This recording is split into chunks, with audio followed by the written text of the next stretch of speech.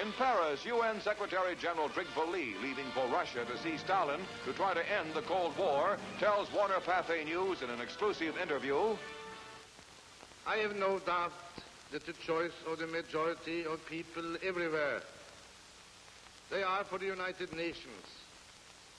Nor do I believe that any government wants war.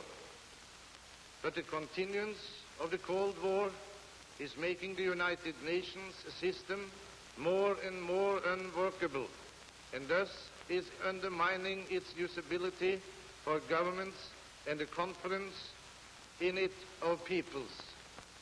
A new and great effort must be made, I believe, and it must be begun this year to bring the Cold War to an end.